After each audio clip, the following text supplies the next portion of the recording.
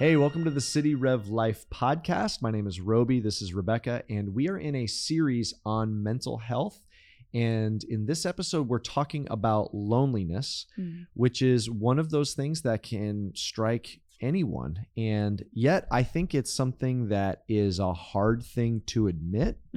And so many people, and maybe even hard to recognize, because maybe we're like, I have people all around me all the time. Right. And so, but I think it's an important one for us to understand. And so while the idea of loneliness might seem obvious, I think let's just start right off the bat in this episode with a definition of what we mean by loneliness. So how would you define it? So I don't know how I personally would define it, but I did see an article that defined it this way. And I just thought for the purposes of today, it was really well put.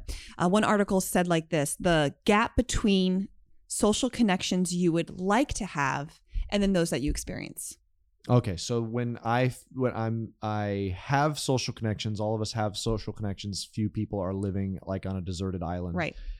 And we have those, but it's not all that we want. Correct. And so that would be the definition of loneliness. Just that gap between really what you need and what you're experiencing.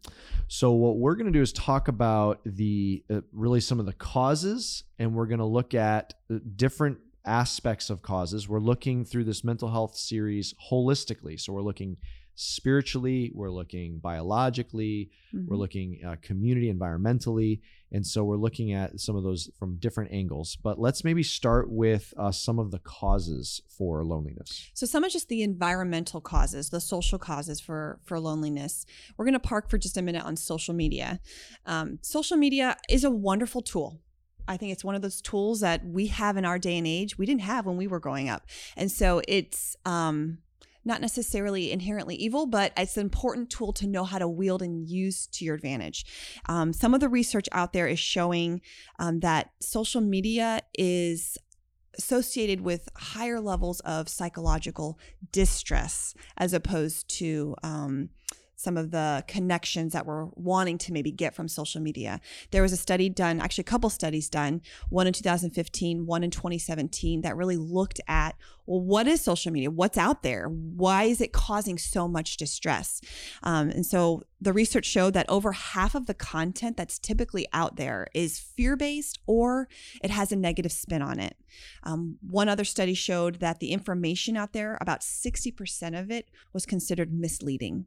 So the content out there, by and large, over half of it, it's fear-inducing, it's negative, it's misleading, it's going to sprinkle in some untruthful details in the mix of maybe reporting some facts. And so the information out there is just not super reliable. What's interesting about that is, and those studies are now, 5+ years old. Right. I mean, I think instinctually in the last few years, I think probably all of those numbers are up. I mean, who wouldn't think that it's more negative, more misleading, more fear-inducing on social media now than it was 3-4 years ago. Right. So, wow, that's interesting. So there's another article that really also sheds some light on this, and how then is that content affecting us on a relational level? Like, why should that impact my interpersonal relationships? So the article took it another step further and looked across the lifespan and said, okay, look at these age groups that we have. Across the age groups, which are the most loneliest? And typically, when I've read some of those studies before or heard of them, typically the age category that tends to be most lonely, at least in our society, is the over 55, over 65 age group. There's just typically a lot of loss in that age group. There's a lot of health issues that tend to represent themselves in that age group, which can force that isolation feeling due to health limitations, due to physical limitations. So that age group, it tends to be most lonely. Well, in this article, it pegged the most loneliest age group was between the ages of 18 to 24. And the argument is social media is feeding into that. It's not the only cause, but it's somewhat feeding into that. So I think it's interesting to hear that about social media causing greater loneliness and distress. And I think it's two emotions I have, and I would imagine if you're listening to this podcast, you might have it too. On one hand, you're like, Yeah, that's true. I just know that that is true. On the other hand, isn't that bizarre that it's something that it's an innovation? And again, there's good parts and bad parts to the innovation, but we just have to approach it and square up to it, take the good and leave out the bad. But isn't it fascinating that an innovation that is designed to help us socially connect more actually produces greater loneliness? And so we've got to manage that and go into that with our eyes wide open. Absolutely. It's important to note as using it as a tool and taking the good and kind of bringing out the bad of it. So well, let's talk a little bit about what is actually going on. I talk about it from a brain perspective. What's going on in your brain and why would that matter? So typically in our brains, that fear circuit we've talked about multiple times throughout the podcast, our amygdala is constantly scanning our environment. You can't always turn it off necessarily, but there are rest times that our brains just naturally need that we used to get in, like maybe our commute. Maybe your commute's not very relaxing, so you wouldn't get it there, but maybe you can check out for a minute if you had a portion of your day where you just didn't have to think real hard, or when you come home, it's just more relaxing. Well, what we're finding is instead of just having kind of those moments where our brain can just kind of be for a minute, we're filling it with our phones. We're looking at social media, things like that. We're filling it during the times where we're supposed to have that downtime. We're now keeping it upregulated. It's getting that fear-inducing content. So we're never really letting it land the plane. So what ends up happening is what you end up using more, reinforcing through repetition and exposure, you end up strengthening. So our fear circuits end up getting overdeveloped. We end up getting a concentrated, dense number of those neurons that we've talked about are just regularly going to that fear circuit part of our brain, and the emotional circuits, because they're very closely tied, and those are getting overdeveloped. So on the flip side, what's getting underdeveloped is that good part of our frontal lobe, which is responsible for our reasoning circuits, just being able to test the validity of our thoughts. And so there's one researcher says we have maybe 9 functions socially in our frontal lobe. There's lots of functions, but for the purposes of today, let's just say there's 9. And I'll hit just a couple to explain how when we have an underdeveloped frontal lobe, why that would impact our interpersonal relationships. So our frontal lobe is responsible for things like attuned communication, being able to keep up with the pace of what someone is saying and understanding where they're at and maybe where they're going. Having a sense of response flexibility, being proactive, not reactive. When we're operating out of the amygdala part of our brain, we're going to be very reactive quickly. We might say things that we wouldn't have otherwise said, or have a stronger emotional response. Again, that emotional circuit is going to be taking the lead as opposed to this good frontal lobe taking the lead. Also, we're responsible for empathy and insight in that part of our front brains. And so when that is underdeveloped, we lose some of the skills that we need to bring to the table for some of our interpersonal relationships. We need the empathy. We need the good listening skills. We need the good rationale skills, the good reasoning circuits to be turned on. And those are becoming underdeveloped when we're overemphasizing our fear circuits and our emotional circuits with the content we give it. There's so many things in there that it's easy to see how that plays out. You talk about having that fear part of the brain activated, and social media creating a space where you can't then retreat from that. I think about the student in high school that could usually go home and avoid the bully. Well, now the bully is following them on social media all afternoon and evening and night and early into the morning. The bully's always there. The fear circuit is the fear part of the brain is always going. And you also think about how people have an ability to say things on social media they would never say to someone's face, but they're still saying it to the person. And if so much on social media is inducing fear and anger and all that amygdala part of the brain, you can see why they're reacting like that. I think there's another part that's I think a key environmental factor for loneliness, but I think another key part of loneliness is shame. And I think this would be less of an environmental factor, but more of a spiritual factor. And this goes all the way back to Genesis 3, when the reflex of Adam and Eve, and it's very explicit, they were naked and unashamed, and then the moment they ate the fruit that they were not supposed to eat, the moment they disobeyed and sinned, they not only covered themselves, but they hid. They no longer felt like they could stand before God. So they not only hid themselves from each other by making clothes, but they hid from God. And I think that idea of shame, of I can't be completely vulnerable. I can't share my whole self. I can't let people in and see my imperfections, whether spiritual imperfections or maybe just in life, like I can't let them in to see the messy parts of my life, the things that I'm not satisfied with about my life, the imperfections in my life.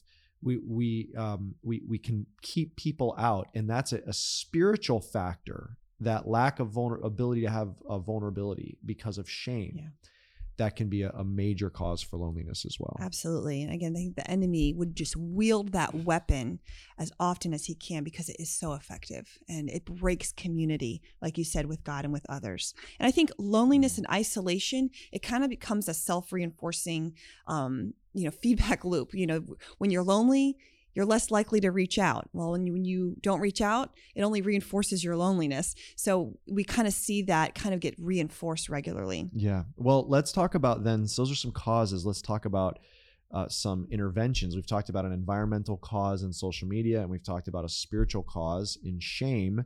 Let's talk about the interventions, and let's just keep going with on the spiritual side. This is one of those places where the gospel is absolutely vital. And it sounds like that's something a pastor should say on a church podcast, but just hang with me here and appreciate why this is absolutely so critical. The gospel is not just for brand new Christians. The gospel is for the most seasoned, long-term Christian to be washing over their minds and their bodies, and to be preaching to themselves over and over and over. There is no condemnation for those who are in Christ Jesus. If you know the gospel, if you believe the gospel, if you stand firm on the rock, which is Jesus, if you stand firm on what he accomplished for you, the gospel says, I don't have it all together. That is not a surprise. There's no one on planet Earth that thinks I have it together, and so I shouldn't think I have it together either. The gospel says I don't have it all together. I need a savior. And so if my life is built on the gospel, and I know that, and I know that the best part about me is not what I'm achieving, the best part about me is not how I'm performing at work, or how it's not about anything about me. The best part about me is what God has declared about me. I am a child of God, an heir, a new creation.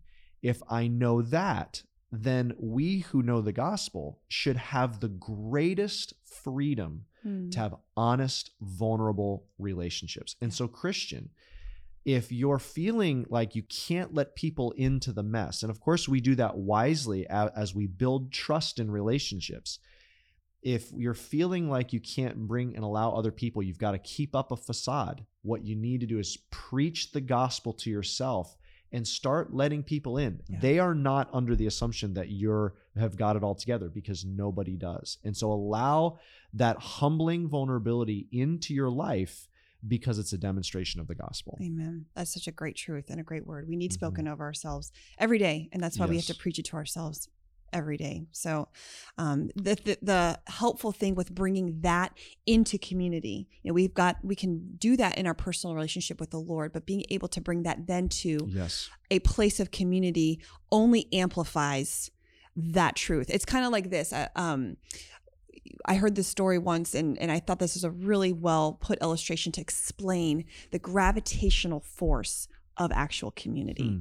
If you had a red wagon coming at you at 2 miles per hour, kind of one of those Red Ryder wagons that our kids would, play in or ride in, or maybe you'd carry newspapers in. It's like that little wooden red wickety wagon that's, coming towards you. If that was going at you at the speed of 2 miles per hour, you could easily just put your foot out and stop it pretty regularly, pretty easily. But if a car was heading towards you at a 2 mile per hour speed.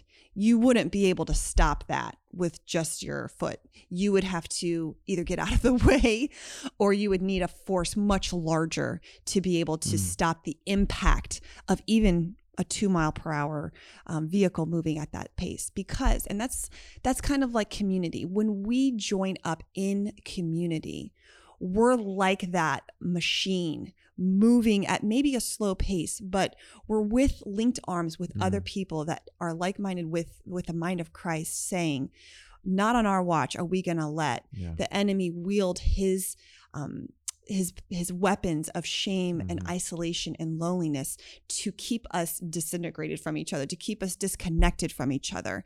And so that's what a lot of what this community can do, and what we're calling and beckoning ourselves to do, and what Scripture tells us to do. Absolutely. I love that. There is strength in numbers. That is something that the Scripture talks about and is so important. Being invulnerable and presenting as if you've got it all together is not a sign of spiritual maturity, but actually a sign of spiritual immaturity. And so being honest and vulnerable is in the right space in an appropriate way in trusted relationships is a sign of maturity. But let's also hit, before we wrap up this podcast episode, let's also hit some social, environmental interventions when it comes to loneliness. Yeah. So an author by the name of Joseph Myers kind of put these circles, the spheres of community down on paper. And I just thought it was a really interesting way to have this discussion. So he talks about there's like a public space, which is around 150 people that we have the ability to interact in a public space. That's going to be things like church, school, some of those just community events. And we need that space. It doesn't maybe feel very deep, but that's not supposed to be very deep. It's just supposed to be that public space that we can interact with people and enjoy that kind of mass effect of being a part of something greater than ourselves.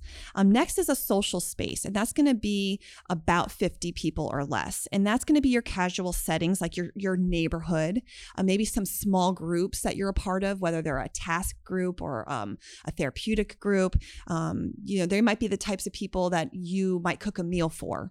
You know their names, you have more than just a little bit of an acquaintance with them, but they're going to be that social space for you. The personal space is a little bit more what we think of when we think about community. It's that either 4 to 8 or 2 to 5. I've heard different numbers on this particular space. And it all kind of depends on what your personality can handle. Some people are going to be more smaller group minded, and some people are going to be able to handle a larger number of people to kind of do life with. These are the people that are just naturally in your space that you cross paths with, that you might do life with. You might be in that same stage of life, like a coworker or a neighbor or another mom. If you're a young mom, you stay at home. They're kind of the people that you hang out with. You maybe give them refrigerator rights when you have them over. You're like, go get yourself something from the refrigerator. Help yourself. Get something to drink. You want that level of familiarity and comfort. Jeannie Allen, one of speakers and authors, says to really have someone in this space, you almost need to log about 200 hours of face-to-face time with them. And so I thought that was an interesting number to say, okay, who are the people that are naturally contributing to that 200 hours for you? Right. And those might be the people that the Lord has brought to be a part of that personal space. The last is that intimate space. And that's really just meant for that 1, 2, maybe 3 people in your life that know you deeply, deeply well. That's going to be something like a spouse or a friend that's very trusted, or even a counselor or a therapist. You're going to invite only a few select people into that space that truly, truly want to get to know you and can have the capacity to get to know you on that level, and vice versa. And all of these people, they're not necessarily supposed to be in the same room at the same time. The people in your personal space, that's a one-to-one relationship. The people in your that intimate space is that one-to-one. Your personal space, that may include 1 or 2 or 3 people at the same time, but it might not. It might just be those are the random people in your space, but you might be interacting with them on a one-to-one basis, not always in that group setting. So that's a little bit about the spheres of community that we're talking about here. I think that's helpful. I think it's helpful to see that from a well-rounded place. And I think the intervention here would be then be intentional in those categories. And as we wrap up, I'd love to just share kind of a little bit behind the curtain, my thoughts just as a pastor on this, because we as a church staff and church leaders try to create the opportunities for relationships, whether it's hanging out after a church service, or ministries for middle school or for young adults, or other opportunities like small groups and things like that. And it's challenging because there are times that I've spoken with people and they're like, look, we wish the church would do more for relationships. And of course we could have an endless list of events and activities that, we have to steward if that's right for us. But frankly, at some point, it's on the person attending to have a value for relationships. It's on the Christian that has a value for those intimate Christian relationships to take ownership and say, I am going to take that step. And so, in the end, we can't just line everyone up and assign them friends. It does take effort on the person attending. And so there are times where Christians are dissatisfied with where their relationships are. They're dissatisfied with that gap that you were talking about. Sure. And they're looking to the church to fix it. And there's an endless number of different ways that churches can provide that.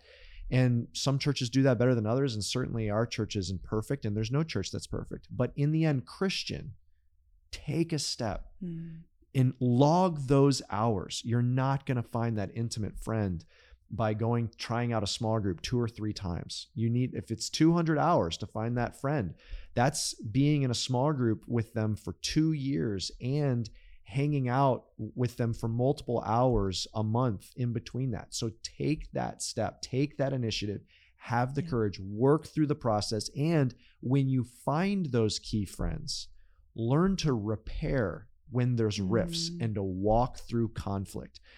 That's something that only you, under the direction of the Lord and the power of the Holy Spirit, can walk through to find those friendships, because that's what God wants. God wants us to be connected like a body, and no better place to find those friendships than at church. It just takes some courage to take a step.